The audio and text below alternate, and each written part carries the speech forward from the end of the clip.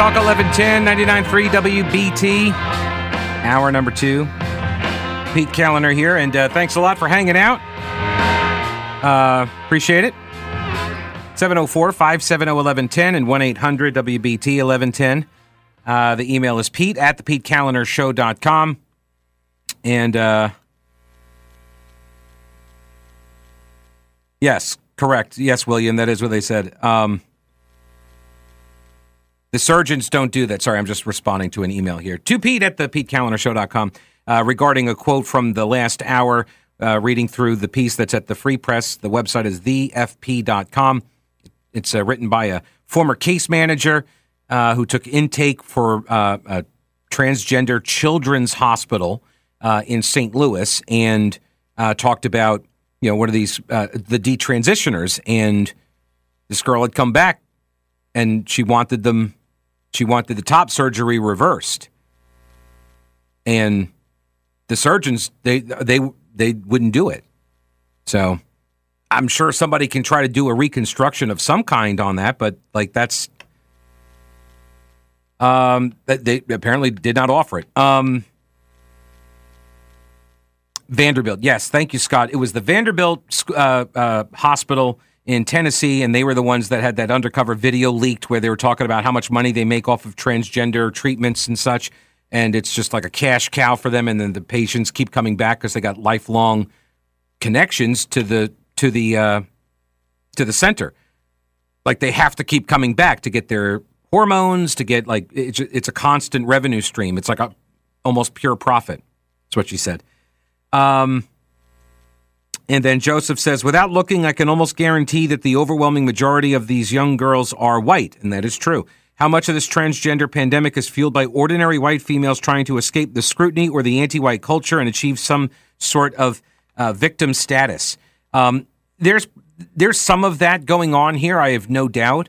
But the thing with young girls going through puberty is there's a lot of self-hatred of the body at that age for girls and boys too. But a lot of this is like you're trying to sort this all through, and girls go through these changes and they start hating their body, and then there's also a connection here to like the porn industry, as in what is like when people start searching that stuff out, and the stuff that they find online can be terrifying when you have no idea and you come across what some of these things show these kids. Like that doesn't look fun at all.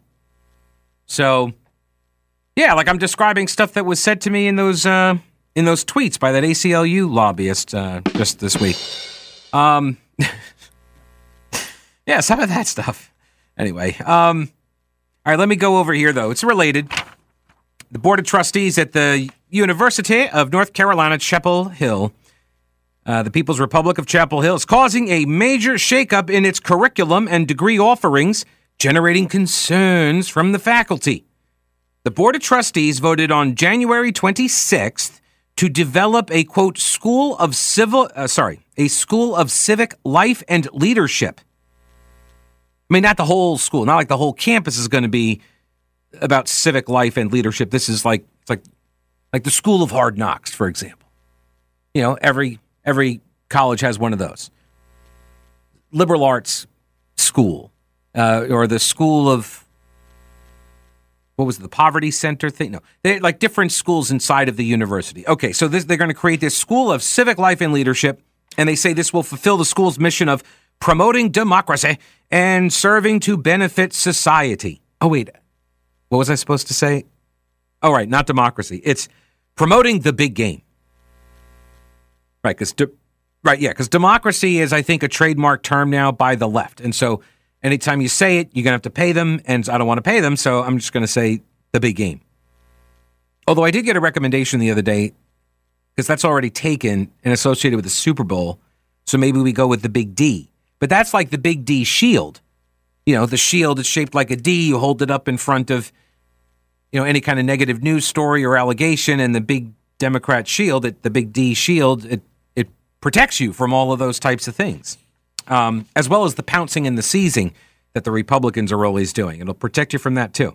So to achieve these goals, The board stipulates that the school must have at least 20 new faculty members and can either be absorbed into a current school within the university, or it may even justify the creation of an entirely new school within the university. And within hours of the Board of Trustees vote, the board chair David Boliek and vice chair John Pryor provided comment to the Wall Street Journal about the vote. And so then that got the blue and on faculty members and pundits to then all agree, a consensus, if you will, that the move was political, not educational.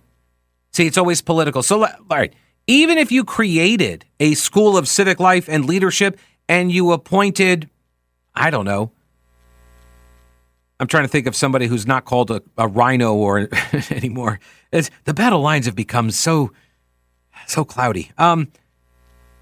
That's like saying, okay, we're going to make this, Chris Rufo. We're going to bring in Christopher Rufo, and we're going to have him run this school now. And he's going to hire only conservatives, right? But even if that was the case, isn't that what you guys are doing now, right?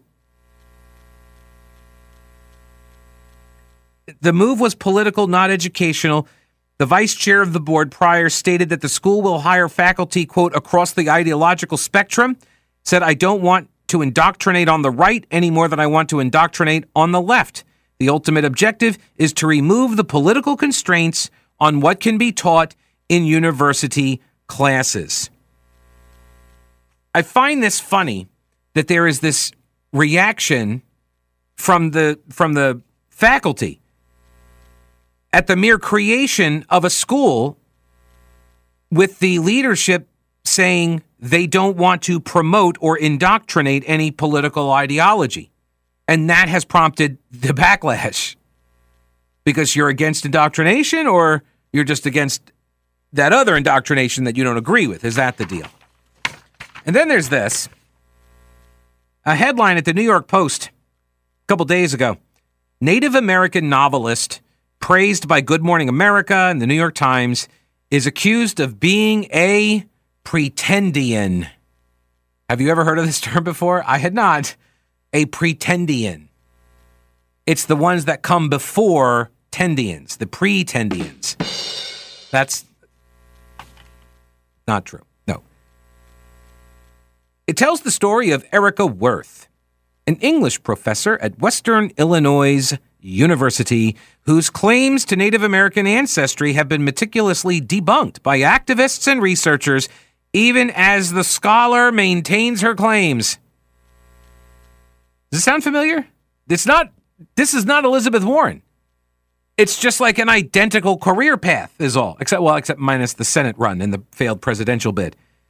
So Erica Worth has lectured widely and has mined Native American traditions and folktales in her 7 books, including most recently a book called White Horse, which was a Book of the Month Club pick in November and featured on a list of Good Housekeeping's best books by Native writers. There is a website, I was not aware of this either, it's called Ancestor Stealing, where you can go onto this website and you can steal people's ancestors. No, I'm kidding. That's not at all the case. It's ancestor stealing. It researches, and it outs alleged fake Indians, Native Americans, indigenous people. So it outs you. So just a heads up. If you've been using, I have Native American heritage, if you've been using that in your bio anywhere and you come across this organization's radar, like, they will out you. Yeah, like a teacher under the Parents' Bill of Rights. They're going to out you, and they've already done it. They've got a whole list of people there, and the website says it's all about the money. Worth has profited greatly from claiming this native background. Well, think about it. Think about it, right? She writes a book, and she gets put onto this list, this featured list in Good Housekeeping's best book list of, or a list of best books by Native writers. She doesn't make that list if she's not a Native writer, right? Yeah. And so if she's not a Native writer, then she's got to make another list, which would be the list of white writers. I'm kidding. They don't even have that list. So she would just be sort of in Gen Pop right? She's just going to be in the general population, just competing with just everybody, men and women. Maybe she could make a female writer list or something. Do they do that? Do they do a female writer list, or is that transphobic? Do they do male, female, best authors? I don't know. I was just thinking like award shows for some reason. You know, they went back to calling everybody actors, got rid of the actress category, or name that word no more. You don't say that anymore. They're all just actors now. But you notice they never did that with authors. You were always just an author. No matter your gender, no matter your age or race or ethnicity, everybody's just an author, right? They never did the authorette. I wonder why. Or authoress. Authoress? Maybe they did in some... Anyway, I'm sorry. I'm down a rabbit hole. I apologize. It's been a long week. Running on fumes. Anyway, Democratic Senator Elizabeth Warren was ahead of her time when she wrongly claimed to be Native American to get ahead at Harvard University in the 90s. A string of white scholars in the last several years have all done the same at their respective universities. Now, there are men in the mix here, but there are, like, the overwhelming number of these liars are women. Why is that?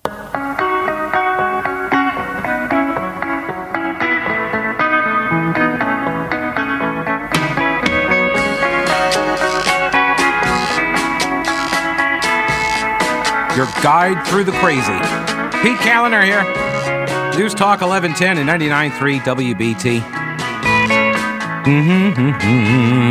Hang on a second. Did have a message. It's a very kind message, so I like to read those on air the best. Ken says, Pete, thanks for doing what you are doing. Your humor and program content is spot on, in my opinion. The Twitter/Rockford Files and your... Yeah, what about it? Right, he says it's... Oh, and my quick wit is much appreciated. Okay. All right, okay. Stop. Okay, thank you. All right. So it's much appreciated. I do appreciate that. Thank you very much, Ken. And I strive every day to come here, with solutions for everybody, for the world. He says also, appreciate you being brave enough to be on that ACLU lobbyist's butt like a pocket. That's like you stood up to her, and you were right in doing so. Thanks again for informing and entertaining us. Well, thank you, Ken. I could not do this job, which I love. I could not do it without, first getting hired. So thanks to the boss, but also to you, to the people listening, because without an audience, I don't have this gig. So I try to do all of this. So you keep listening, and I appreciate that. All right. So this story that I was going over with the Pocahontas. This rise in Pocahontasism, I think is what that's called. It's from the College Fix. It's the one thing really that I really can't forgive Donald Trump about is that for all the years that he was going after Senator Elizabeth Warren, and he kept calling her Pocahontas. And that's not the joke, man. That wasn't the joke. Right? The joke was Pocahontas. Faux. Because it's fake. I'll never forgive him for that. Anyway. So it turns out Elizabeth Warren was ahead of her time, but even before her time that she was ahead of, there was another person who was ahead of both of their times, but that was before. Anyway, Rachel Dolezal. Remember her? The white woman who said she was black? Actually led a state chapter of the NAACP? I think it was in Washington State, which makes sense because all the white people in Washington State, I'm not sure that do they know? Whatever. So here is this woman posing as a black person, and then everybody found out, and she was run out, right? They fired her from her position. She refuses to apologize, I think, for anything. She wrote a book, I think, at some point. Yeah, Rachel Dolezal. I mean, she was way ahead of us. She was way woke before we even knew what woke meant. So there are guys that do this, but apparently in higher education, it's way more prevalent among women. The trends expand beyond academia and artists to others, but academia appears to be ground zero. It's become so common in recent years that the terms pretendians and Pocahontas have now been coined. There's a piece at the Daily Signal written by Douglas Blair. He says, quote, "The left constantly claims to advocate for victims, for the downtrodden and the oppressed, but the Pocahontas is the inevitable result of myopic focus on victimhood, namely, people who are not victims claiming to be victims to get ahead." Right? Do you see the self-defeating nature of this ideology, right? So if the idea is everybody becomes a victim, then the people who aren't actual victims will try to become victims, and then they will all have the same powers, no? So NPR actually did a report on this, and they found that the number of people who identify as Native American on the U.S. Census has soared by 86% from 2010 to 2020. I guess, so the native populations, they're growing again. They're on the rebound after the white colonists came in and murdered everybody. I guess now their populations are swelling? Come on. No, people are now self-identifying as American Indian. There was another study that was conducted that found 34% of white Americans who applied to higher institutions said that they lied about being a racial minority. So 1 out of 3 white applicants are lying about their ethnicity. And of the lies that they tell, 48% say they're Native American. Why? Why ever would they do such a thing? Yeah, the answer is like right in front of them. It's right there. What is it? Is it privilege? Is there some sort of benefit? Do you gain something by lying about being part of a certain demographic? One that is very difficult to trace, by the way. You notice that one too. It's very difficult to determine. Manhattan Institute scholar and best-selling author Heather McDonald, she is not surprised by any of this. She says students are trying to game a system that they regard as unfair. Right, exactly. They see it as unfair. So you get these white kids that are applying to college and they don't look at it as fair. So they're like, well, if it's not fair, I'm going to cheat too. So I'm just going to lie. McDonald also said that the academic left is simultaneously pushing 2 different competing ideas here. Right?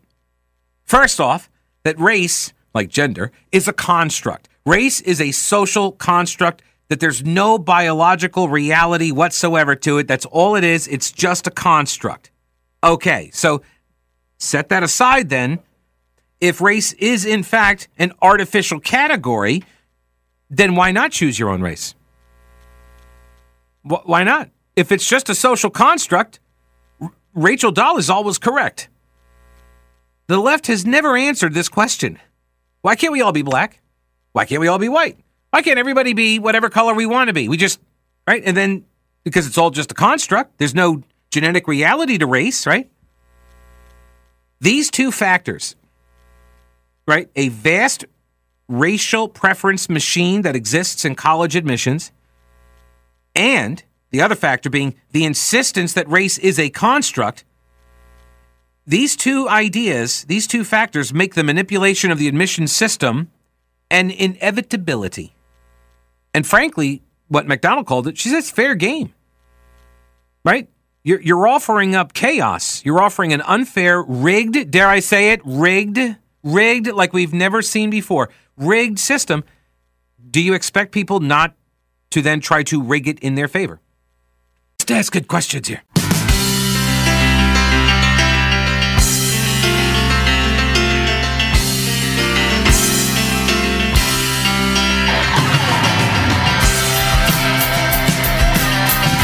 News Talk 1110 and 99.3 WBT. 704-570-1110 and 1-800-WBT-1110. And the email is pete@thepetekallenershow.com. We're going to get into this Leandro money issue, school-related funding. But first, let me get a phone call in here. This is Taft. Hello, Taft. Hey, buddy. How you doing? Hey, I'm doing well. That is It's an interesting name you've got there. Were you named after the president? Yes, sir. Actually, I'm the third, but I was named. My grandfather was named after the president. Yes. Is that right? So I would imagine, like, it's probably a prerequisite for. It's like part of your family. Like, you got to know everything about President Taft, then. Yeah. Well, kind of. Yes, sir. I do know that he was the one that invented the seventh inning stretch. If you didn't know that, I did hear that. Yeah.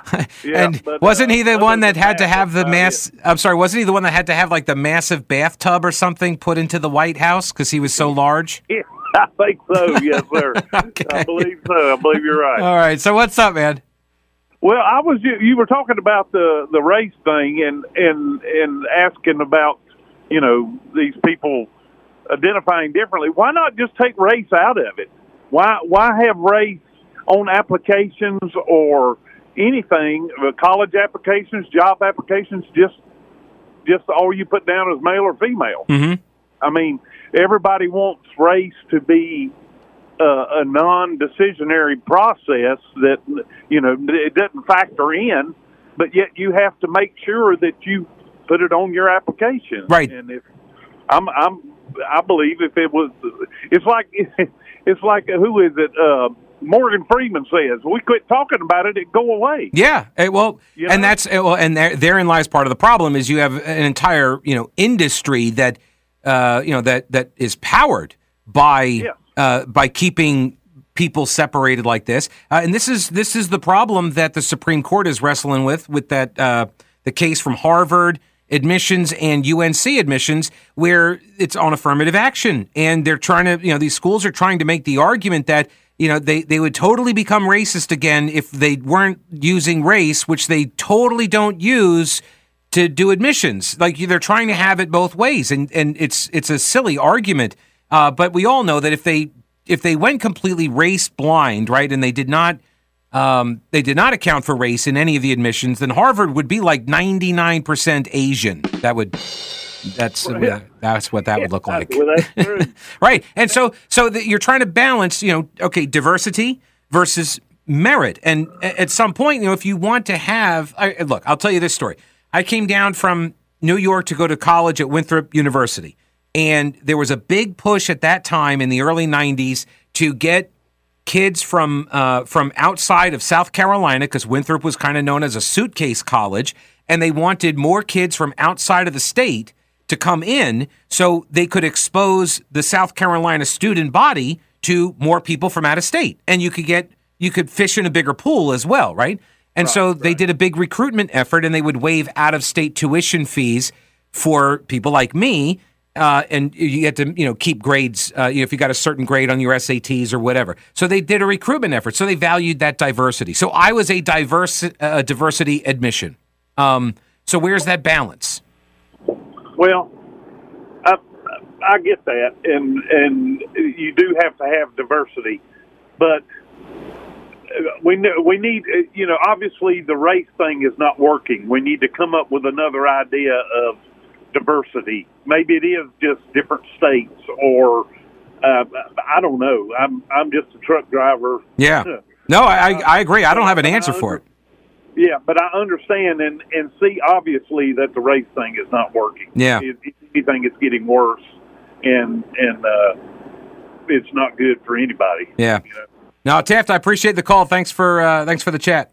Yes, sir. Thank you. You're doing a great job. Appreciate it. Thank you. Stay safe. Stay safe out there. Have a great weekend. I don't know the answer to it either. And that's really hard for me to say because, me, I am all about solutions here. Because if you're going to say that there's no value at all to diversity, I don't know if I agree with that. I think there is some value. And I don't just say that because I was a diversity hire and I got an in-state tuition rate at Winthrop. But no, that's...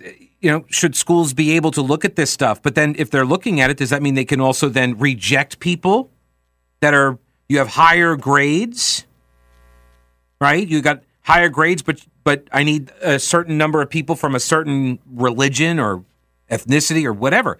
How far do you go there? Do you start looking into political ideology, right? Into politics. And then what happens if you are going to look at that? Oh, here's some people from some red states and they're all conservative and we don't have enough of them on campus, so let's get them in here. And then what if they convert to be a liberal? Then we got to kick them out. No. The school would just say, mission accomplished. We've converted them. That's all. Speaking of education, state legislative leaders and the state controller are asking the North Carolina Supreme Court, the state Supreme Court, to block the forced money transfer on the Leandro education case, the ed funding case. I'm not going to go into all of the details on this, but I try to bring these stories to you because these are long-running stories, and stuff is happening, and then all of a sudden something big will happen, and so I try to give you updates on the way, so this way you know kind of what it's about, and it doesn't completely grab you by surprise. But this Leandro school funding case, if you are in any kind of education policy circle in North Carolina and even beyond, but North Carolina, everybody in the ed world knows Leandro. They call it Leandro. There's a big marketing campaign that they're running called Lead with Leandro. All of the Democrats and media and education activists, they are all Lead with Leandro focused and such. So the case started off with a poor school district that sued the state. This was 30 or 40 years ago, I think. And they sued saying, you're constitutionally required to, provide us with an education, and you're not doing it because the education funding formulas for poor counties, they can't generate enough money to, build schools, and they're to hire teachers, to pay them competitive wages and stuff. And so they sued. And so but they didn't sue the legislature. They sued like the Board of Education. They sued DPI, I believe, right? And then at some points over the course of this long, meandering Leandro case, you got, Charlotte Mecklenburg, I think at one point was both a plaintiff and a defendant, okay? That's how crazy it has gotten over the last 40 years. And so what it finally built up to was this Democrat judge who is now deceased. He was from Union County, and he basically put us on a constitutional crisis path because he said, the Constitution says you got to give the education. I deem that the education requires the amount of money that this left-wing think tank that the state hired, that they all colluded together to hire, because they're all Democrats. They're all the same group, right? They're suing each other. And then they go out and hire a consultant that comes in and says it's going to cost, $8 billion. And so the judge is like, I agree. And take the money and send it over. And the controller was like, no, that would be illegal. I'm not allowed to transfer money like that. And so it went to the courts. And then the North Carolina Supreme Court, right before the Democrats got voted out, right? They rushed through this Leandro decision and they said, we agree with all the Democrats. You got to move the money. I am oversimplifying here. Absolutely. But that's where it stood. And now, of course, Republicans have taken control of the Supreme Court. And so now they're going to get another bite at the apple. The Republicans are trying to get another bite at the apple. In separate motions filed this week, Comptroller Nels Roseland and top lawmakers asked the High Court to restore a previous order from a North Carolina Court of Appeals decision with a rare writ of prohibition. That court had ruled that that a trial judge could not force government officials to move money out of the state treasury without permission from the General Assembly. So this is why it's a constitutional crisis, because the General Assembly is the body, and the courts, the judiciary, that branch of government, cannot force the allocation or the appropriation of funds. They can't force that. They can, they say, okay, take this amount of money and fund education. Because what's the limiting principle on that, by the way? It's not in your role of the breakout of the roles of government. The state Supreme Court has not yet to address the questions that will affect the controller.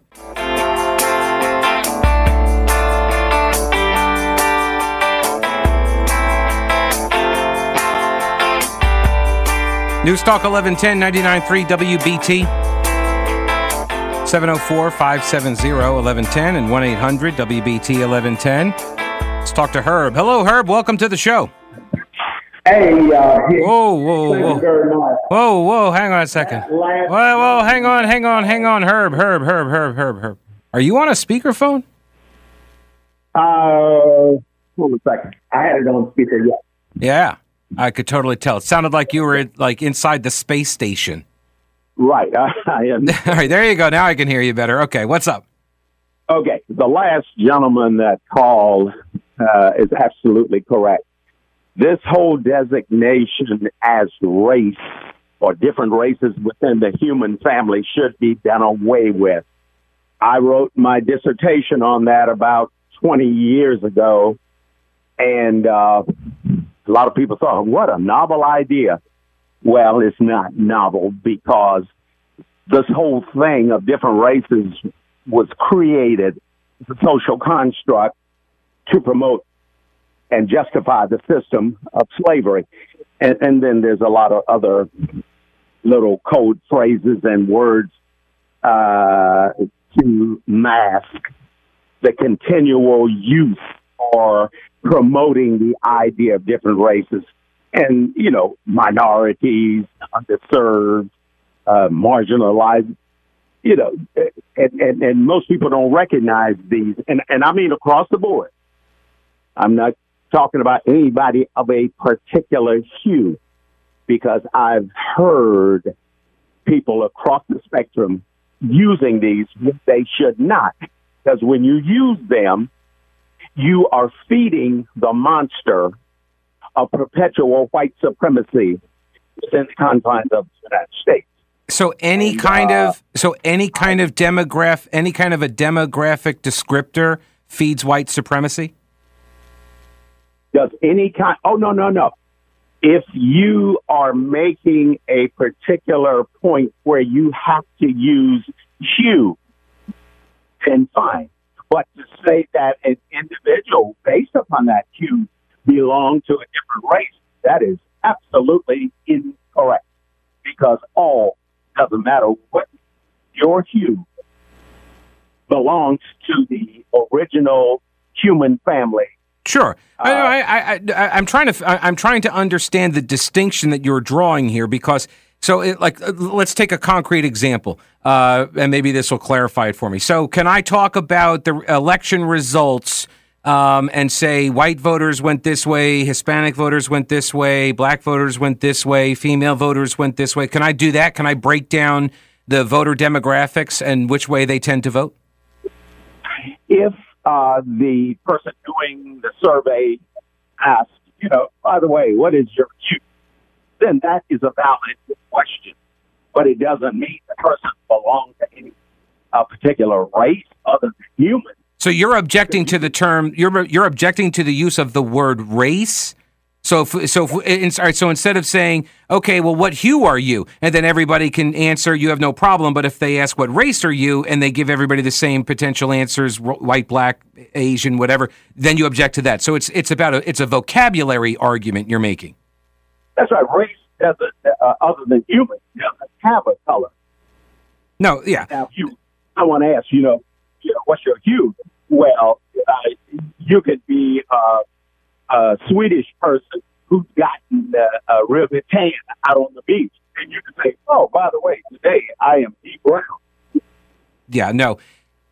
So here's the thing: the human beings have been dividing ourselves, and this comes, I mean, from a long line of instinct that kind of grows out. I've talked about this before, and I've joked about it as well. But the sort of the evolutionary ideas of the other, right? They served a purpose, because if you didn't recognize this other person, generally it meant if they looked really different than you, they weren't from where you were from. And that meant they were the other, they were the unknown. You didn't know that. And generally, thousands and thousands of years ago, that meant they might be there to kill you, right? Take all your food.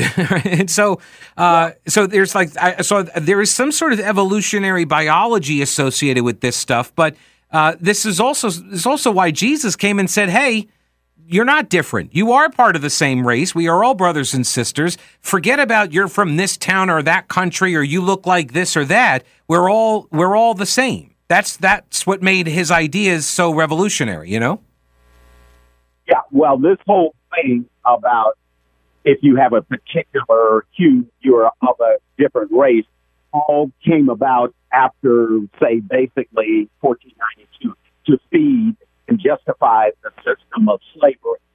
Before that, as you go back in time, especially, and I'll just use the one area, Europe, there were people of different or darker hues that actually were emperors of Rome, or even all the way up to be pope. Yeah, well, I got to run. I appreciate the call. And look, the Irish have been enslaved, right? Probably every single ethnicity, creed, race, or hue, whatever you want to call it, everybody has been enslaved at some point, like throughout all history, and they didn't care, right? Because humans are terrible. They would. Yeah, enslave everybody. They're like, oh, you're not from my area. Oh, you're from my area, but I need somebody to do this work. I don't want to do it, so I'm going to enslave you. Like, that was very, very standard for a very long time. All right, I appreciate the call. We're going to get into the Murdaugh trial update. Crazy stuff happened today.